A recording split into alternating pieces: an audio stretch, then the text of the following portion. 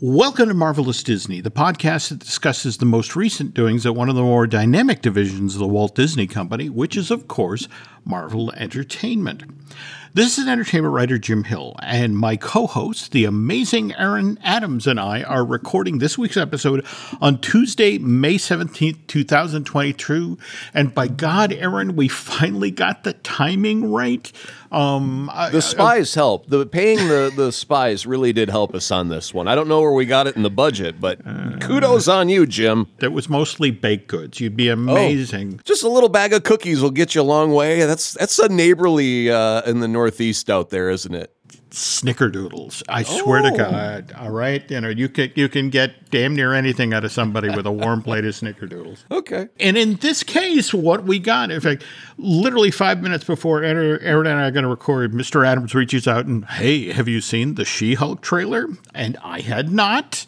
And as I'm watching that, Nancy kind of chimes in from the couch and goes, hey, there's a story in Variety about Kevin Feige at the upfronts and what he was talking about. So, my goodness, our news is like hotcakes, just fresh off the griddle today. Snickerdoodles. Snickerdoodles, sorry. There we go. Okay, lots and lots of news this week. Surprising amount of lady-related news. We got our first look at Tessa Thompson and Natalie Portman in their new Valkyrie and Lady Thor outfits for Love and Thunder. Does that look like a judge and jury stand? Not a jury stand, but like Natalie Portman's on the witness defense stand or something? It's a pretty, it looks formal. It does. And what intrigues me is if you remember the initial Thor Love and Thunder trailer, Tessa Thompson was in a suit, Yeah, but that was a business meeting, not formal Asgardian meetings. It's different when you're dealing with, currency, you got to wear the suit, but when you're ruling over, godlike lands, you got to wear the armor. Okay. Likewise, we not only got to see the She-Hulk trailer, but we have a launch date for the show, right? I want to say August 17th. Does that sound right? I honestly didn't even pay attention to the date. I was so mesmerized by the music and the color and what they were putting up on the screen that a date didn't even occur to me as a thing to look for. Okay, well, we'll talk more about that on the second half of today's show. Plus, share what we've also learned about the Echo limited series that Marvel Studios has in the works. And just last night, Aaron got to attend a talk given by one of the real giants when it comes to comic books, graphic novels, and the like. But again, we'll save that for the second half of today's show. First, the news. And as always, the news portion of this week's Marvelous Disney is brought to you by Storybook Destination, trusted travel partner of the Jim Hill Media Podcast Network. For a worry-free travel experience, please book online at StorybookDestinations.com. Before we get started here, we had a listener reach out via Twitter about last week's show, Aaron. Uh-oh. Did we step in it? A little bit? Just a toe? We overlooked something. Okay. Mr. Chad, MD, seemed to enjoy the episode, but he then went on to say, one thing I wish you two would have addressed here is that post-credit scene from Doctor Strange 1, where 616 version of Baron Mordo, right. Again, he's set up to be the bad guy, and we never address it in the sequel, right? That's it, exactly, because think about it. I think Marvel has done this a few times where they'll give us a lead on a thing, and that plot line does not get picked up, and I think it was just somebody Spider-Man came along, and we had Tom Holland and Tobey Maguire and Andrew Garfield, and everyone went, we can't just go with a plain old movie. Mm-hmm. And I just think that sometimes due to the reaction of a thing that came before it, plans change and they go, ooh, this is our new compass pointing to a different true north. And plans change, yeah, I think. Well, according to Heavy Spoilers, which you can go over and watch on YouTube, Multiverse of Madness actually started off with an entirely different opening scene where the Baron Mordo from Earth 616 went to meet with Wanda Maximoff, with his goal being that he was going to recruit her help in taking Doctor Strange out. See, the thing is, if that was Mordo's plan, well, things did not go according to plan, Aaron. Well, there's a lot of other changes, because if that were the case, if that's the opening scene, the reveal with where she gives too much information to Doctor Strange would have landed differently. It would have had no impact. in that moment, because we would have been ahead of the game there. See, you've nailed it. The whole purpose of that scene is to learn that the Scarlet Witch is already in the sway of the Darkhold, and to demonstrate how ruthless she's become now in her quest to get reunited with sons Billy and Tommy. She quickly, evidently beheaded Baron Mordo and absorbed all of his magical ability. And scene was shot, preliminary effects work was done, supposedly, and then Kevin Feige had Multiverse of Madness test screened. And exactly what you said, based on audience reactions, this was the wrong way to start the Doctor Strange sequel. Evidently, by having Wanda do this in literally like the first 2 and 3 minutes of the movie, made her character irredeemable. The notes at the end of the screening, just were like, this isn't what we're looking for with the Scarlet Witch. We do want to kind of leave the door open to maybe. Well, you got to have sympathy, and if she starts off just murdering people, you don't start with sympathy with that character. Absolutely. Right. Okay. There was another story that bubbled up this week that made me wonder when Kevin Feige was at this test screening, whether or not he was sitting forward or leaning back, because Joe Russo, in an interview with Empire Magazine, when asked what it was like to work with Kevin Feige, especially as you entered the editing phase of a Marvel Studios movie. And here's the quote: "Kevin's sensibility when it comes to commercial material is incredible. Anthony," that's Joe's brother and creative partner, Anthony Russo, "Anthony and I learned early on that when you do a screening with Kevin, he would sit and watch the director's cut with you. And if you look over at him and he's leaning forward, that means the movie's going to work. And if he's leaning backwards, just from a test audience standpoint, he can sense exactly where the movie isn't going to connect with the audience. And it's innate. It's inside of him because he loves storytelling so much. And that's always a great litmus test for us because we're always kind of side-eyeing Kevin just to see whether he's leaning backward or forwards as he's watching the movie. And you have to understand that the Russos have been working with Kevin Feige for as far back as Captain America Winter Soldier. That's April of 2014. And Joe talked about how cool it was to, after Winter Soldier, after Kevin learned he could actually trust Joe and Anthony's storytelling instinct, to be let off the leash by the head of Marvel Studios. And goes on to say, Kevin is a great collaborator and very trusting. If you win his trust, you can do whatever you want. He'll support you. He'll support your crazy ideas. He'll support you taking his 2 lead characters and then having them try to kill each other. He'll support you killing off half of his characters. He'll even support you killing Iron Man. So we had a fantastic time working with Kevin because he gave us a great level of control to tell the sorts of Marvel stories that we wanted to tell. And now, mind you, they earned that. Winter Soldier made $714 million. Civil War, $1.1 billion. Infinity Wars, $2 billion. And Endgame, $2.79 billion. That's $6.7 billion worth of trust right there. And now, given that Multiverse of Madness has only earned to date $703 million worldwide. And mind you, that's only 11 days after it's been in theaters. I'm kind of hoping Sam Raimi gets into the Kevin Feige Trust Your Storytelling Club. No, Sam Raimi has no experience in movie making. I don't know why we should trust this guy now. He's a hack, an amateur, a one-timer. I do want to point out that literally 20 years ago this month, the original Spider-Man arrived in theaters. That made $825 million, the worldwide box office. Spider-Man 2 arrives in 2004, makes $788 million. And then Spider-Man 3, which I had always thought hadn't done all that well at the box office. That's why they wouldn't allow Sam to go forward with 4, but it actually made $894 million. It did better than the original. But it was the fan lashback because remember we had internet power at that time. We did, and the studios could hear us simper and whine and complain from all across the world, and it was mostly about the Venom thing. And Sam didn't want to do the Venom, and they did. And then for 4, he wanted to do the Vulture, and they're like, "You're ridiculous. Vulture's the dumbest character in the history of the planet." What? We're going to relaunch? Let's do the Vulture. What do you think? Sounds cool. I don't know where I heard it from, but I heard once that it was cool. Let's try. That's an excellent insight.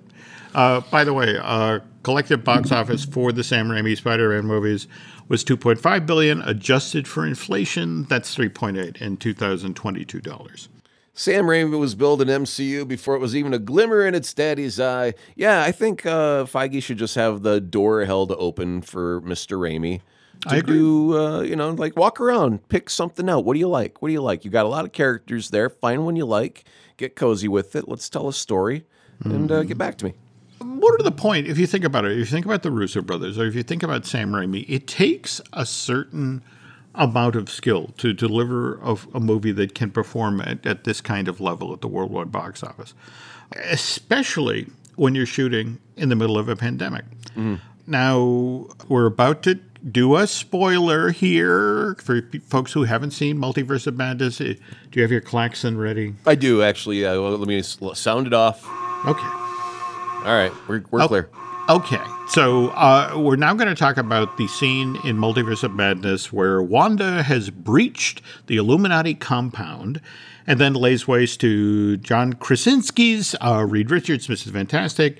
I'm sorry to interrupt. I've been looking online for, you know how there's veggie spaghetti? It's like green or whatever. I've been looking for blue spaghetti. I don't know why I had to bring this up at this particular moment. It felt urgent that I mention it right now, but if anyone can help me find blue spaghetti. Anyway, continue, Jim. I don't know why I had to interrupt. Go ahead. It's so interesting you say that because just today they have started running the ads for the Kellogg cereal tie-ins to the new Pixar movie Lightyear. And so you can, if you get a box of Frosted Flakes or if you get a box of Fruit Loops, they have glow-in-the-dark stickers inside of each of those boxes. And again, and the classic tradition is collect both of them. You're correct. I think a retail tie-in opportunity was lost here, and why someone at Prince Spaghetti didn't do the Fantastic Four tie-in. I gotta jump in there on the Buzz Lightyear thing. You know, the cat thing that they've got in the trailer there for the cereal. Yep. And I'm just spitballing here, but guys in the promotions and PR department, hear me out. I'm not going to like this, am I? Not at all. Okay.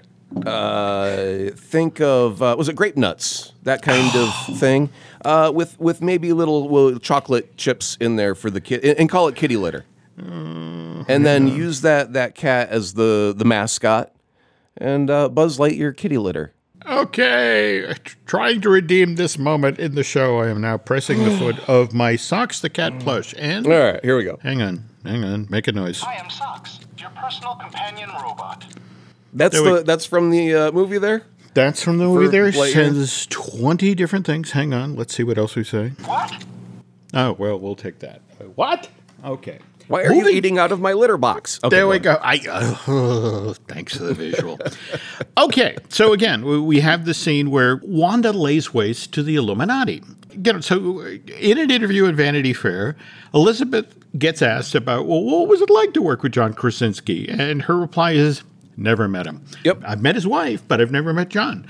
I've also never met Haley or Sir Patrick or Anson or Lashana. I'm sure the entire Illuminati has not met each other. They're all probably filmed as individual elements on separate days at separate locations. You're not wrong. In fact, as Elizabeth goes on to say, we all shot that scene separately. And then in post, they stitch it all together. Movie magic. Yep. Which now means I have to go back and watch Multiverse of Madness and see if there are any tells that do, suggest that the actors weren't actually together when they shot that. But speaking of Anson Mount, the gentleman who played Black Bolt, you and I both were not fans of Inhumans when it had its 8-episode run on ABC back in the fall of 2017.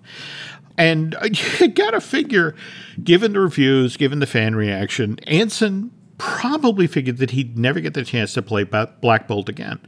But as Mr. Mount tweeted out earlier this week, I'm finally able to discuss this without providing too many spoilers.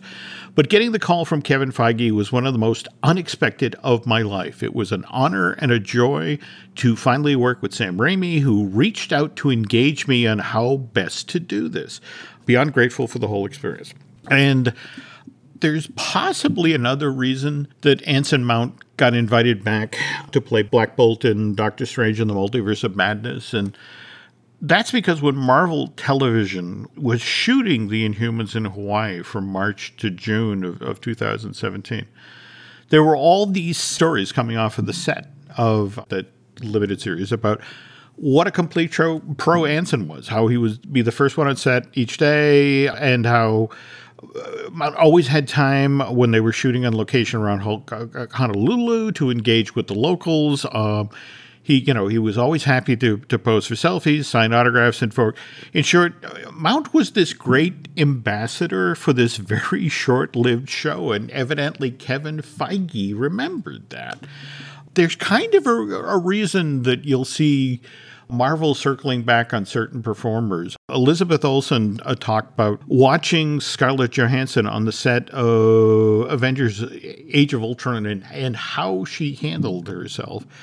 In a recent interview, Elizabeth talked about, I remember being on Ultron and seeing how Scarlett was with the crew. I was just amazed at her ease and her comfort and how she included the crew in everything and how she makes everyone part of the team and feel excited to come to work. And I've really taken that into my life ever since then. I bring this up because the topic of Martin Scorsese came up. And remember, Martin is the one who insists that the movies that Marvel Studios makes aren't cinema. That there's no art to them. They're commerce. They're comic book movies. They're theme park attractions. And again, Elizabeth went on to say, from an actor's point of view, look, I get it. I totally understand that there's a different kind of performance that's happening here. But I do think throwing Marvel under the bus takes away from the hundreds of very talented crew people. That's why I get a little feisty about that. I'm not saying we're making indie art films here, but I think it takes away from our crew, which bugs me. These are some of the most amazing set designers, costume designers, camera operators.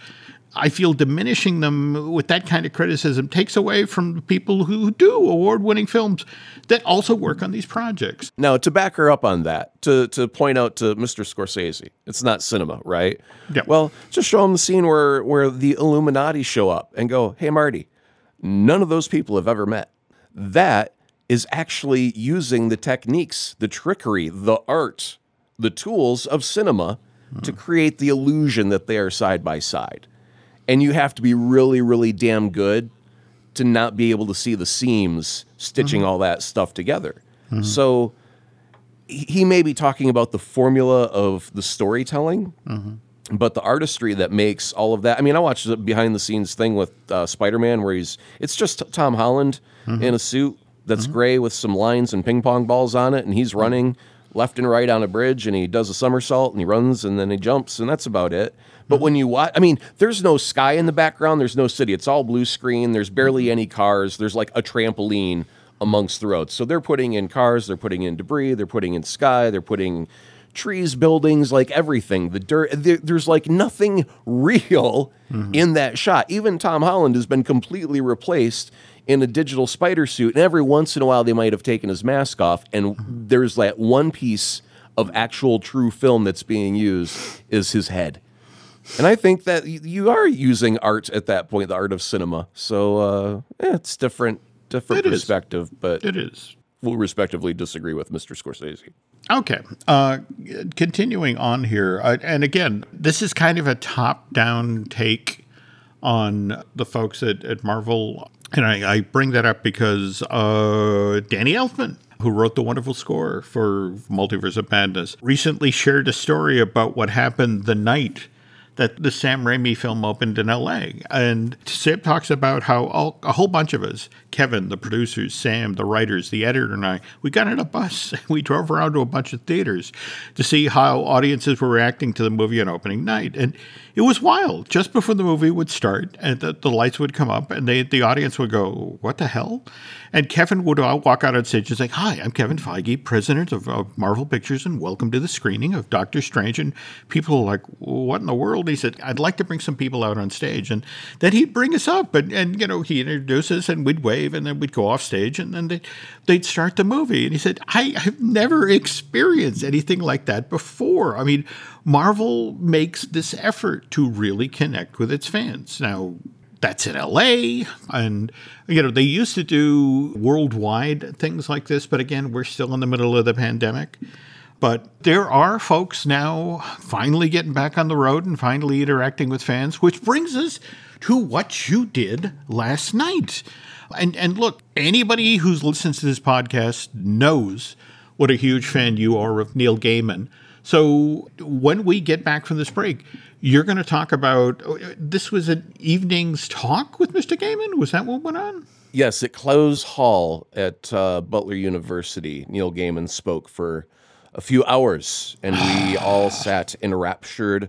I was only a few rows away. I could throw a dead cat and hit the man. Have you ever, I'm sorry, are you familiar with the term throw a dead cat? I don't know if it's a Michigander thing or... No. I'm familiar with it as it... I don't know the deadness that's required of the cat, if it has to be skeletal for aerodynamics or what the weight ratio and the aerodynamics quality of a dead cat is, but apparently people throw them a lot to measure distance, and so I was close enough. I could throw a dead cat and hit Neil Gaiman with it. It was pretty close and awesome, completely awesome. Okay, well, when we get back from this break, Aaron will tell us all about deceased flying felines and what Neil Gaiman had to say. When you need mealtime inspiration, it's worth shopping Kroger, where you'll find over 30,000 mouth-watering choices that excite your inner foodie. And no matter what tasty choice you make, you'll enjoy our everyday low prices, plus extra ways to save, like digital coupons worth over $600 each week. You can also save up to $1 off per gallon at the pump with fuel points. More savings and more inspiring flavors make shopping Kroger worth it every time. Kroger, fresh for everyone. Fuel restrictions apply. Another day is here, and you're ready for it. What to wear? Check. Breakfast, lunch, and dinner? Check. Planning for what's next and how to save for it? That's where Bank of America can help. For your financial to-dos, Bank of America has experts ready to help get you closer to your goals. Get started at one of our local financial centers or 24/7 in our mobile banking app. Find a location near you at bankofamerica.com/talktous. What would you like the power to do? Mobile banking requires downloading the app and is only available for select devices. Message and data rates may apply. Bank of America N.A., member FDIC. A couple of quick Disney Plus related things before we get to Aaron sharing his evening with Neil Gaiman. Again, thanks to some well-meaning intern at the UK version of Disney Plus, we now know that She-Hulk is going to debut on that streaming service August 17th. And first time in, I think, the history of the show, we've timed it right because the trailer dropped this evening. I guess it was shown at the upfronts. What do you make it? We now have a kind of expanded title for She-Hulk. It's She-Hulk Attorney at Law. Yeah, I mean, it feels Harvey Birdman Attorney at Law. Well, if that's the case, I'm a happy guy. I mean, that's my hope is if that's what they're putting that there for, to say, hey, remember that subliminally. Not that we owned it or had anything to do with it, but to give you a vibe. That's good stuff. Okay, but what did we think of the trailer? I didn't see a lot of fourth wall breaking as of yet, and I'm wondering, is that maybe, they were looking at some tone problems that they're trying to sort out and make it, more even. And I'm wondering, did they lift some of that fourth wall breaking out, or have we just not seen a hint of that yet? I mean, it's only a glimpse of a trailer, so we're not going to see everything, obviously. This is true. But they didn't hint at that being a thing yet. And, Deadpool was very straight up, like, all of his stuff was fourth wall breaking, the trailers and everything. So I think if they were going to lean that heavily into it, they may have gone more of a Deadpool advertisement route where that was more prominent. So the fact that it's not there makes me wonder, does it remain, or is it just not that big of a deal for them? Tim Roth, as well as the Abomination. So that means that he can transform back and forth. Didn't know that before. Before in the Hulk, I think he became Abomination and stayed that way. And then we saw him in Shang-Chi as the Abomination, and no transformation there. And you'd think going into the locker room, you'd want to shower off. Transform back to your human self. Get in the shower. Go through the portal with Wong as he complains about you not throwing your punch correctly. But anyway, so it's good. I like Tim Roth. To see him back is always great. Who are the architects in the MCU? Because there is a building shown that I don't know if it can, if it's structurally sound, but it was beautiful. Yeah, incredibly beautiful. Probably very, very, very expensive. But it's. I like the boldness of MCU architecture sometimes, and we're getting kind of further away from our reality. But it's okay. I would rather have fantasy than be steadfast with. If it's not in our world right now, it can't exist in the MCU. Would just be kind of stupid. Her carrying off a guy to bed. That's a funny gag, right?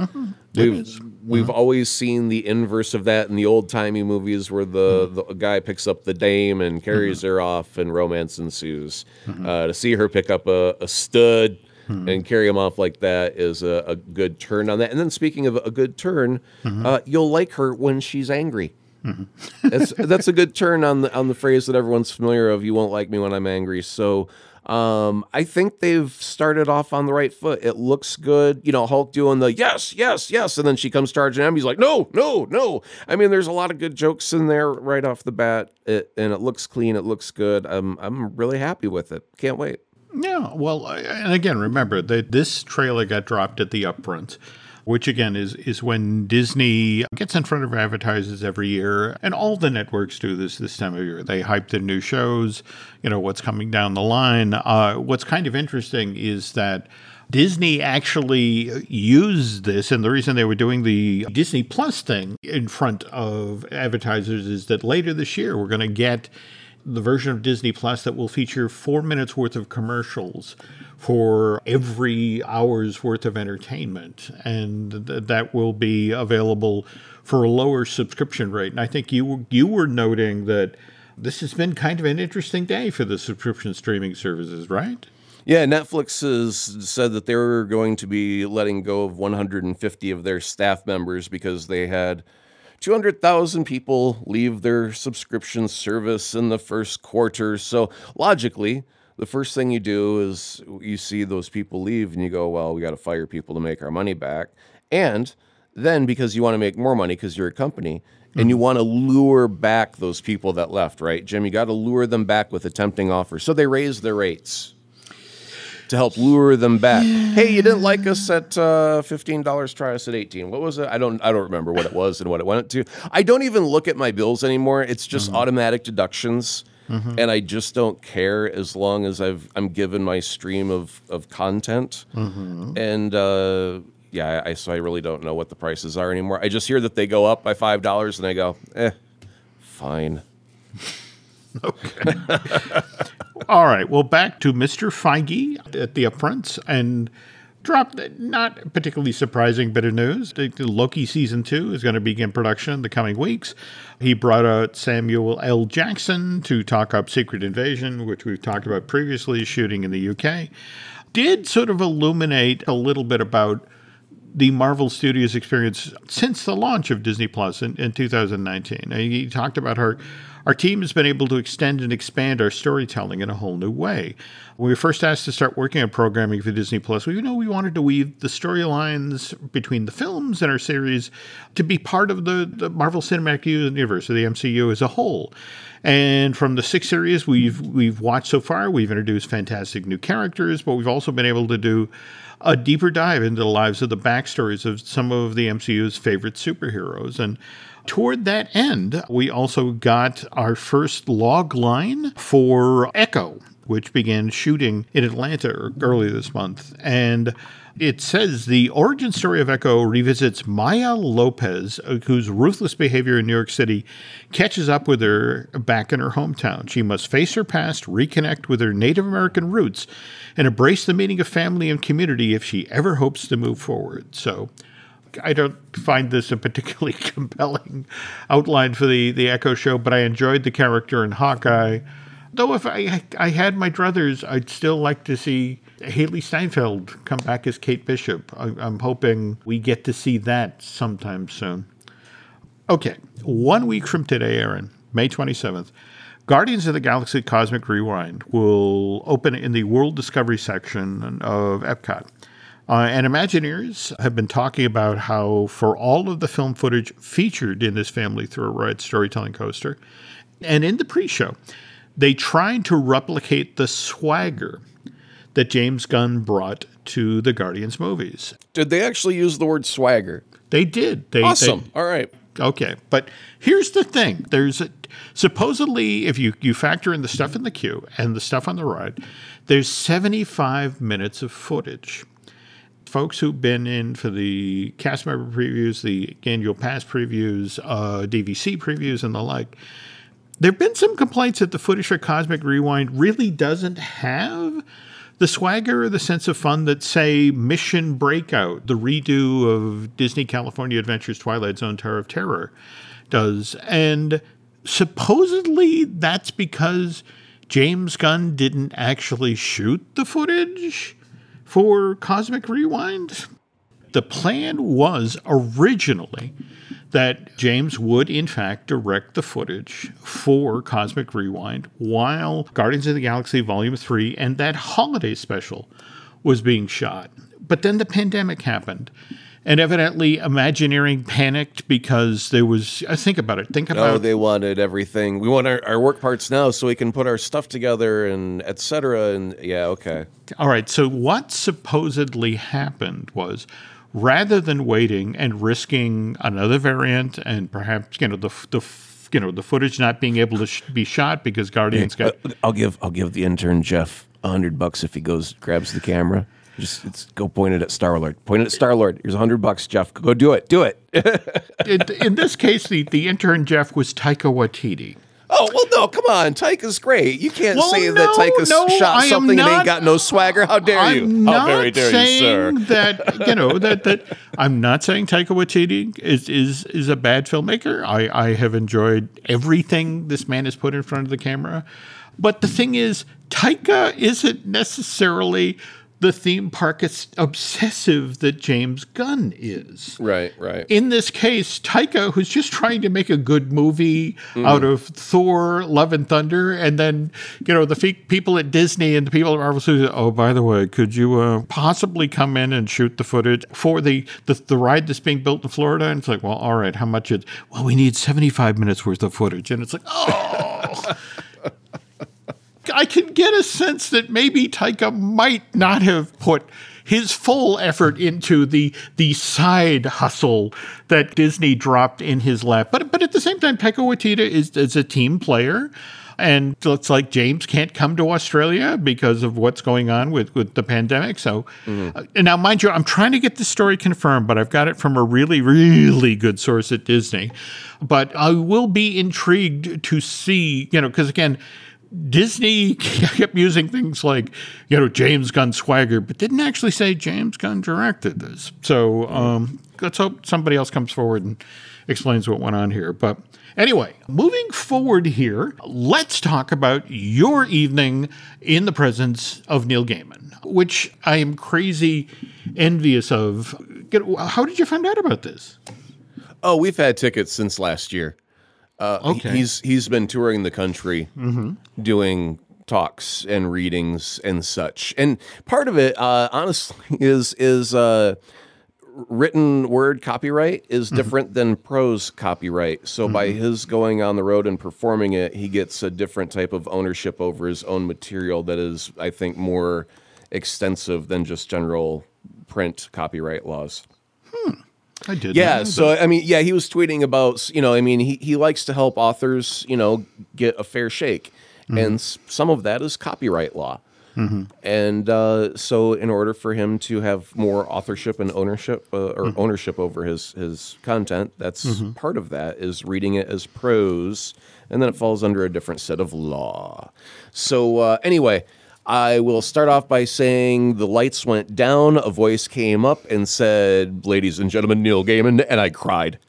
I wept. I was like, he's there. Where's my dead cat? I must measure this unit of distance. Where's a Zendaya when I need one? Zendaya, where are you? I was I need to waiting measure for her my to distance enter from the Neil conversation. But yes, okay, please. Continue on with the dead cats right. and Zendaya. So He was so, what a nice man this is. As he walked out, he was at a podium and he looked down at the front row and he goes, "Can you see me?" And he goes, I can't see you. And by logic stating, if I can't see you, you can't see me. Can we move this podium back? And then they had to come out and move the podium so the people in the front row could actually see him. And everyone was just like, God, what a kind human you are. And that's just the way he is. I'm going to go through the list of the things that he read by title. I'm not going to quote any of it, but if you're a fan and you know the work, you'll go, aha, I know these titles, and you can check them off your list. If you have never heard of these titles, please go find them and read them. He's got a book called The Neil Gaiman Reader, and that's actually what he's reading. It's a collection of his short stories and snippets from his novels. And so most of what he read was from that. Some stuff is brand new and never published, and other stuff is stuff he has not read in over a few decades and has been retired. So it was all just wonderful. And then he answered some questions. So what I'm going to do is I'll give you the titles of what was read, and then his advice for people, life, and writers, which was just wonderful. So here we go.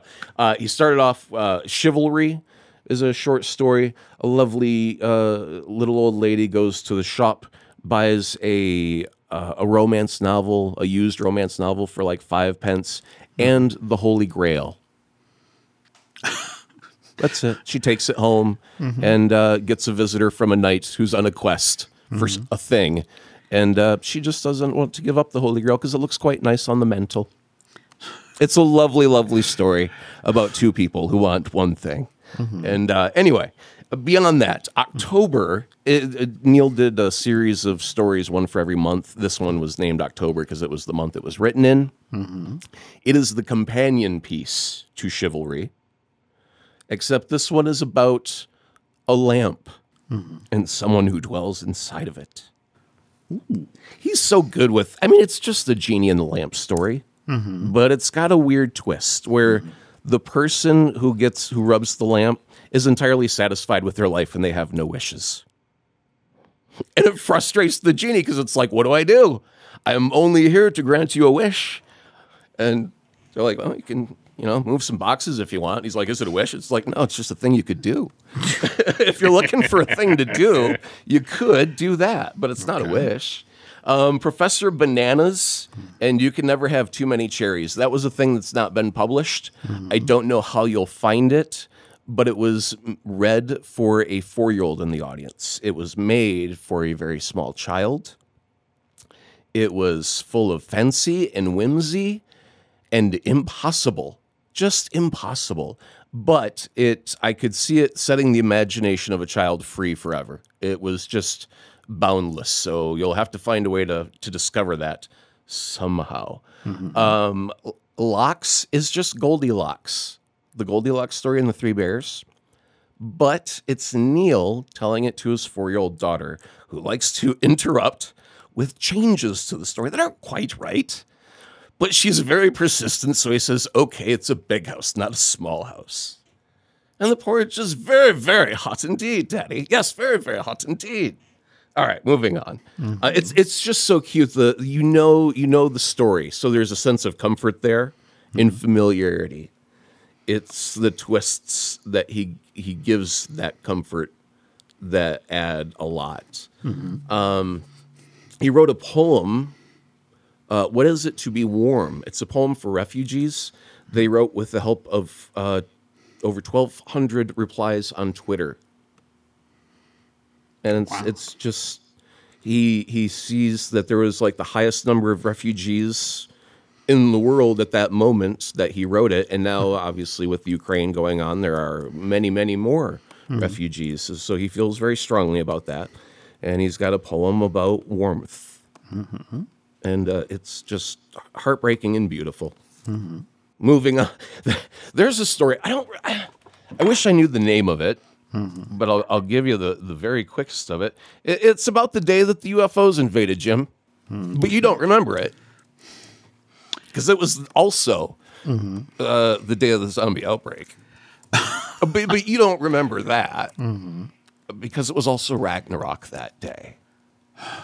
However, you had no idea it was Ragnarok. And it continues through several layers. And you never knew any of this because you were sitting in your room staring at your phone. Oh. My wife had never heard Neil Gaiman read. Mm-hmm. When he read, she touched my arm and she closed her eyes. Oh. He has the most soothing cadence, and nobody can read a Neil Gaiman story like Neil Gaiman reads a Neil Gaiman story. Mm-hmm. He's given a masterclass on writing, but he should also give one on just speaking. And he's just so very good at his narration. Mm-hmm. And so she said, I would never wanted to listen to an audiobook, but I want all of his read by him.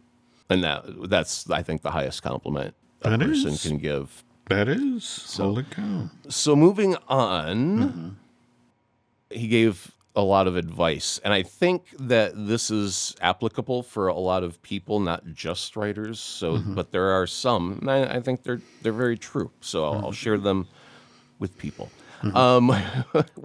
Someone is frustrated. I'm waiting for a reply on my thing I just wrote. What do I do while I wait for this reply?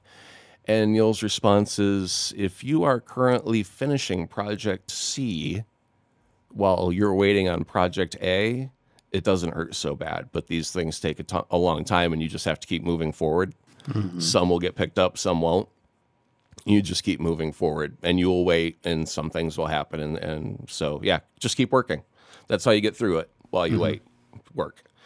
Then he said, speaking of working, how do you write? And Jim, you and I have written a word or two in our career, so I think this will be a fun little nugget. When you write, you're allowed to do nothing, but you can't do anything else. You can't watch TV. You can't go on Twitter. You can't read the internet. You can't clean. You can stare out a window because that is as close to nothing as you can do.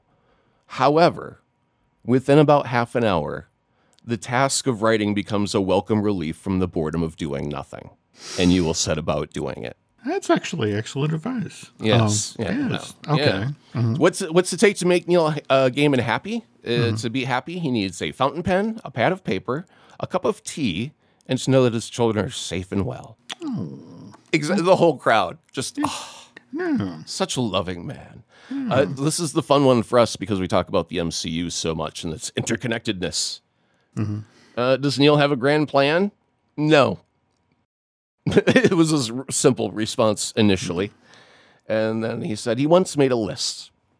He wanted to make a record. He wanted to write a book. He wanted to write a musical. Some things he has done, others he still wanted to do. But he was never bitten by a radioactive plan.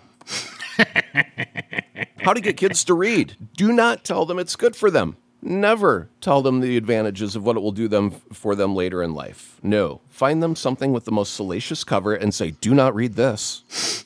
And they'll fall in love with reading as a result. Keep things away from them. Say, no, you don't want that. Over my dead body, will you read something as salacious as this? And then hand it to them. Now go to your room. I don't want to see you for another 6 hours. For Coraline, I don't know if you know this or not. Coraline started off as a typo. It was supposed to be Caroline. Oh, okay. But he had a typo, and it stayed as Coraline. And he was like, it's a nice name. It's different. So he once gave the advice of embrace your typos. They're not that bad. It's just a typo. And then he was telling what he would listen to his 4-year-old daughter make up stories about her coming home from school, and mommy was in the kitchen, but when mommy turned around, it was a pretend mommy, and she threw me in the cellar. And Neil notes that they were in a 1-floor house, had no cellar, so he didn't know where the child ever came up with the idea of what a cellar was, but okay. And she would tell stories about babies that would fly around, and he would just kind of take note of all these stories. And so when he wanted to get her to read, he went to the library and said, say, what do you have in the way of horror for 4-year-olds? And they gave him quite the weird look. And he just said, oh, there is none. And so he decided he had to write it. And so he started jotting out the first 3 or 4 chapters of Coraline as dictated to him by his daughter.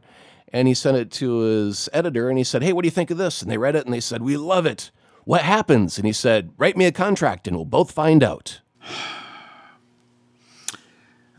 Now, here's the thing that the little ender for that story was, even though he did get the contract, he was not allotted any more time in his very busy schedule. And so he did not write Coraline for a very long time. And his youngest daughter had grown much older, and he had a second daughter who was now in the 4-year-old slot. And the oldest daughter didn't want Neil to read to her anymore, which broke his heart. So he said, well, I'm going to start doing audiobooks and make you listen to me. And I'm going to do this Coraline thing, which you wrote, make you listen to that. And so he started typing out 50 to 100 words a day. And finally, Coraline came to completion after many years of... so things, are not instantaneous. You don't just sit down and write a masterpiece. No, you do not. But again, I love this sort of good, practical advice from somebody who actually has made quite the career from writing. Yeah. Speaking of massive successes, he wanted to inform writers of how stupid the publishing world is. He didn't use the word stupid. I'm using the word stupid, but I think it's apt for when I tell you the story. I think you'll agree. He says 90% of publishers' income is generated by bestsellers, which is much less than 10% of their authors. However, 90% of the work being done in publishing is in non-best-selling authors. One recommendation he had heard was that publishers should spend more time just putting out bestsellers. That's all you got to do, Jim. Just put out bestsellers. That's it. Just bestsellers. Just focus on that. That's all you got to do. Simple, easy peasy. There was no photography allowed. However, once he said, thank you, good night, all bets were off, and we all took our photos of Neil on the stage at that moment. And it was like, yeah, security, come escort me out so I can beat traffic. Thanks. And so I got home and I tweeted at Neil himself, wow, this is the most fabulous night of words and children's stories and gods and myths and magic, and it was the best night of my life, and thank you. And he actually replied to me, retweeted me and replied to me. And I'm gonna click over here to my Twitter. Actually, I had a really hot night. I'm gonna tell you another thing that happened as well, but first, the big thing. Neil retweeted me. I was so happy. My heart was aflutter, like the hand of God touched me on the forehead and said, "You have been chosen, child." Neil said, "Thank you so much. It was an amazing audience. Magic Indianapolis." Now, Jim, I want you to pause right there for a moment and think about this. He called me out by name when he said Indianapolis. Magic India, not just, hey, my friend. I didn't know I was the spokesperson for all of Indianapolis. Apparently, Neil has chosen me as that role. It's not my thing necessarily, but yeah. You will proudly accept this burden, one would hope. So. No, he was the most gracious, wonderful, blessed thing. We all were moved in so many ways. We laughed, we cried, we clapped, we cheered, and it was wonderful. If he's coming to a town near you, please go check it out. Speaking of which, the tour continues. In fact, today, with the day the show drops, May 20th, he will be in Dallas at the Winspear Opera House, the AT&T Performing Center. And then on the 22nd of May, he will be in Houston, Texas at Jones Hall. And then on May 23rd, he will be in Los Angeles and in the theater at the Ace Hotel. And then finally, this seems kind of cruel to end your tour of America, but he's in Pittsburgh at the Carnegie Music Hall, and no disrespect to the lovely people of Pittsburgh. It's actually a beautiful city, but that's on May 26th. And also, before you get to your final story, I do want to point out the thing that he was reading from last night, the Neil Gaiman Reader, Selected Fiction, was published back on October 2020, so this is relatively new, but it's hardcover with 52 different pieces of selected fiction. So it's all wonderful. All wonderful. Going to have to chase it down. But anyway, you had one more story to share. Back in the 90s, I was a massive fan of the Kids in the Hall, the Canadian comedy Yes. I'm crushing your head. Absolutely. Okay. It was my generation's version of Monty Python, if I may be so bold to make that claim. But I think most people will go, yeah, I see that. They've come back to Amazon. I've heard this. And in fact, Mark Evanier was just talking about how it was actually startling given how good the early Kids in the Hall stuff was, and to have them step back into this space and be as good, if not better. Yeah, well, okay, so Dave Foley did a bit about a radio DJ, which I think he summed up a 10-year portion of my career in a 30-second bit. And I think I now have a hernia from laughing, and I told him I was going to be sending him my doctor bills. So he liked a couple of my tweets. And so to have a comedy legend that I idolize like Dave Foley. And this all happened last night. I got 2 likes from Dave Foley and a retweet and a comment from Neil Gaiman. And I was just walking on cloud 9 of like, it was a wonderful day on Twitter. Social media every so often can be an amazing thing. I'm very happy for you. And again, as a longtime Kids in the Hall fan, I can't wait to get started on this stuff over at Amazon. How many episodes have they got? There were 8, and they're all just wonderful. There's I almost thought that Chicken Lady was going to be back, and there's no Chicken Lady, and that's fine because what they did was great. And there are some, when they dress up as a female and they use their Doris, no, it's like the same voice. And they do it. The Kathy, Kathy, no, yeah, and the last fax. Oh no, we're gonna send out the last fax. But the thing that triggers it is so funny is the very opening is someone buys a VHS copy of the Kids in the Hall Brain Candy at a garage sale, and they pay $1 for it. And this means that the Kids in the Hall Brain Candy film is finally broken even, and it has broken a curse with the devil, and now they can get renewed. And they're like, oh, so Don, who are we doing? Oh, not the devil this time. No, the devil is busy. Who are we doing it with? Oh, Amazon. Oh, Amazon. Devil was busy. Okay. So it's wonderful. Go check it out on Amazon Prime. The Kids in the Hall are back. That's it. And life is good. Okay. Yeah. Well, thank you so much for sharing your evening with Neil Gaiman and also sharing that news. Holy cow. Yeah. Speaking of your fun time last night on social media, where can folks find you on social media, Aaron? Oh, just jump on the Twitters and hit me up at Azaprod, AZAPROD. Where are you at nowadays, Jim? You can find us on Twitter and Instagram as Jim Hill Media, and over on Facebook is Jim Hill Media News. In addition to the show you're listening to this evening, we have a couple of other podcasts on the Jim Hill Media Podcast Network. We, of course, have Disney Dish, which I do with Len Testa, Fine Tuning, which I do with Drew Taylor, and we, of course, have the recently revived Looking at Lucasfilm, which I'm doing with Brian Gaughan. But thanks again, Aaron. What a treat to hear about your evening at the where was it again? The Clowes Hall in Butler University in Indianapolis, Indiana. It's a lovely theater, very very nice little theater. We've been there. Actually, we've seen George Takei there as well, and Neil deGrasse Tyson just next door to there at the basketball arena, whatever it was called. Very cool. All right. Well, again, thanks for listening, folks. And Aaron and I will be back soon.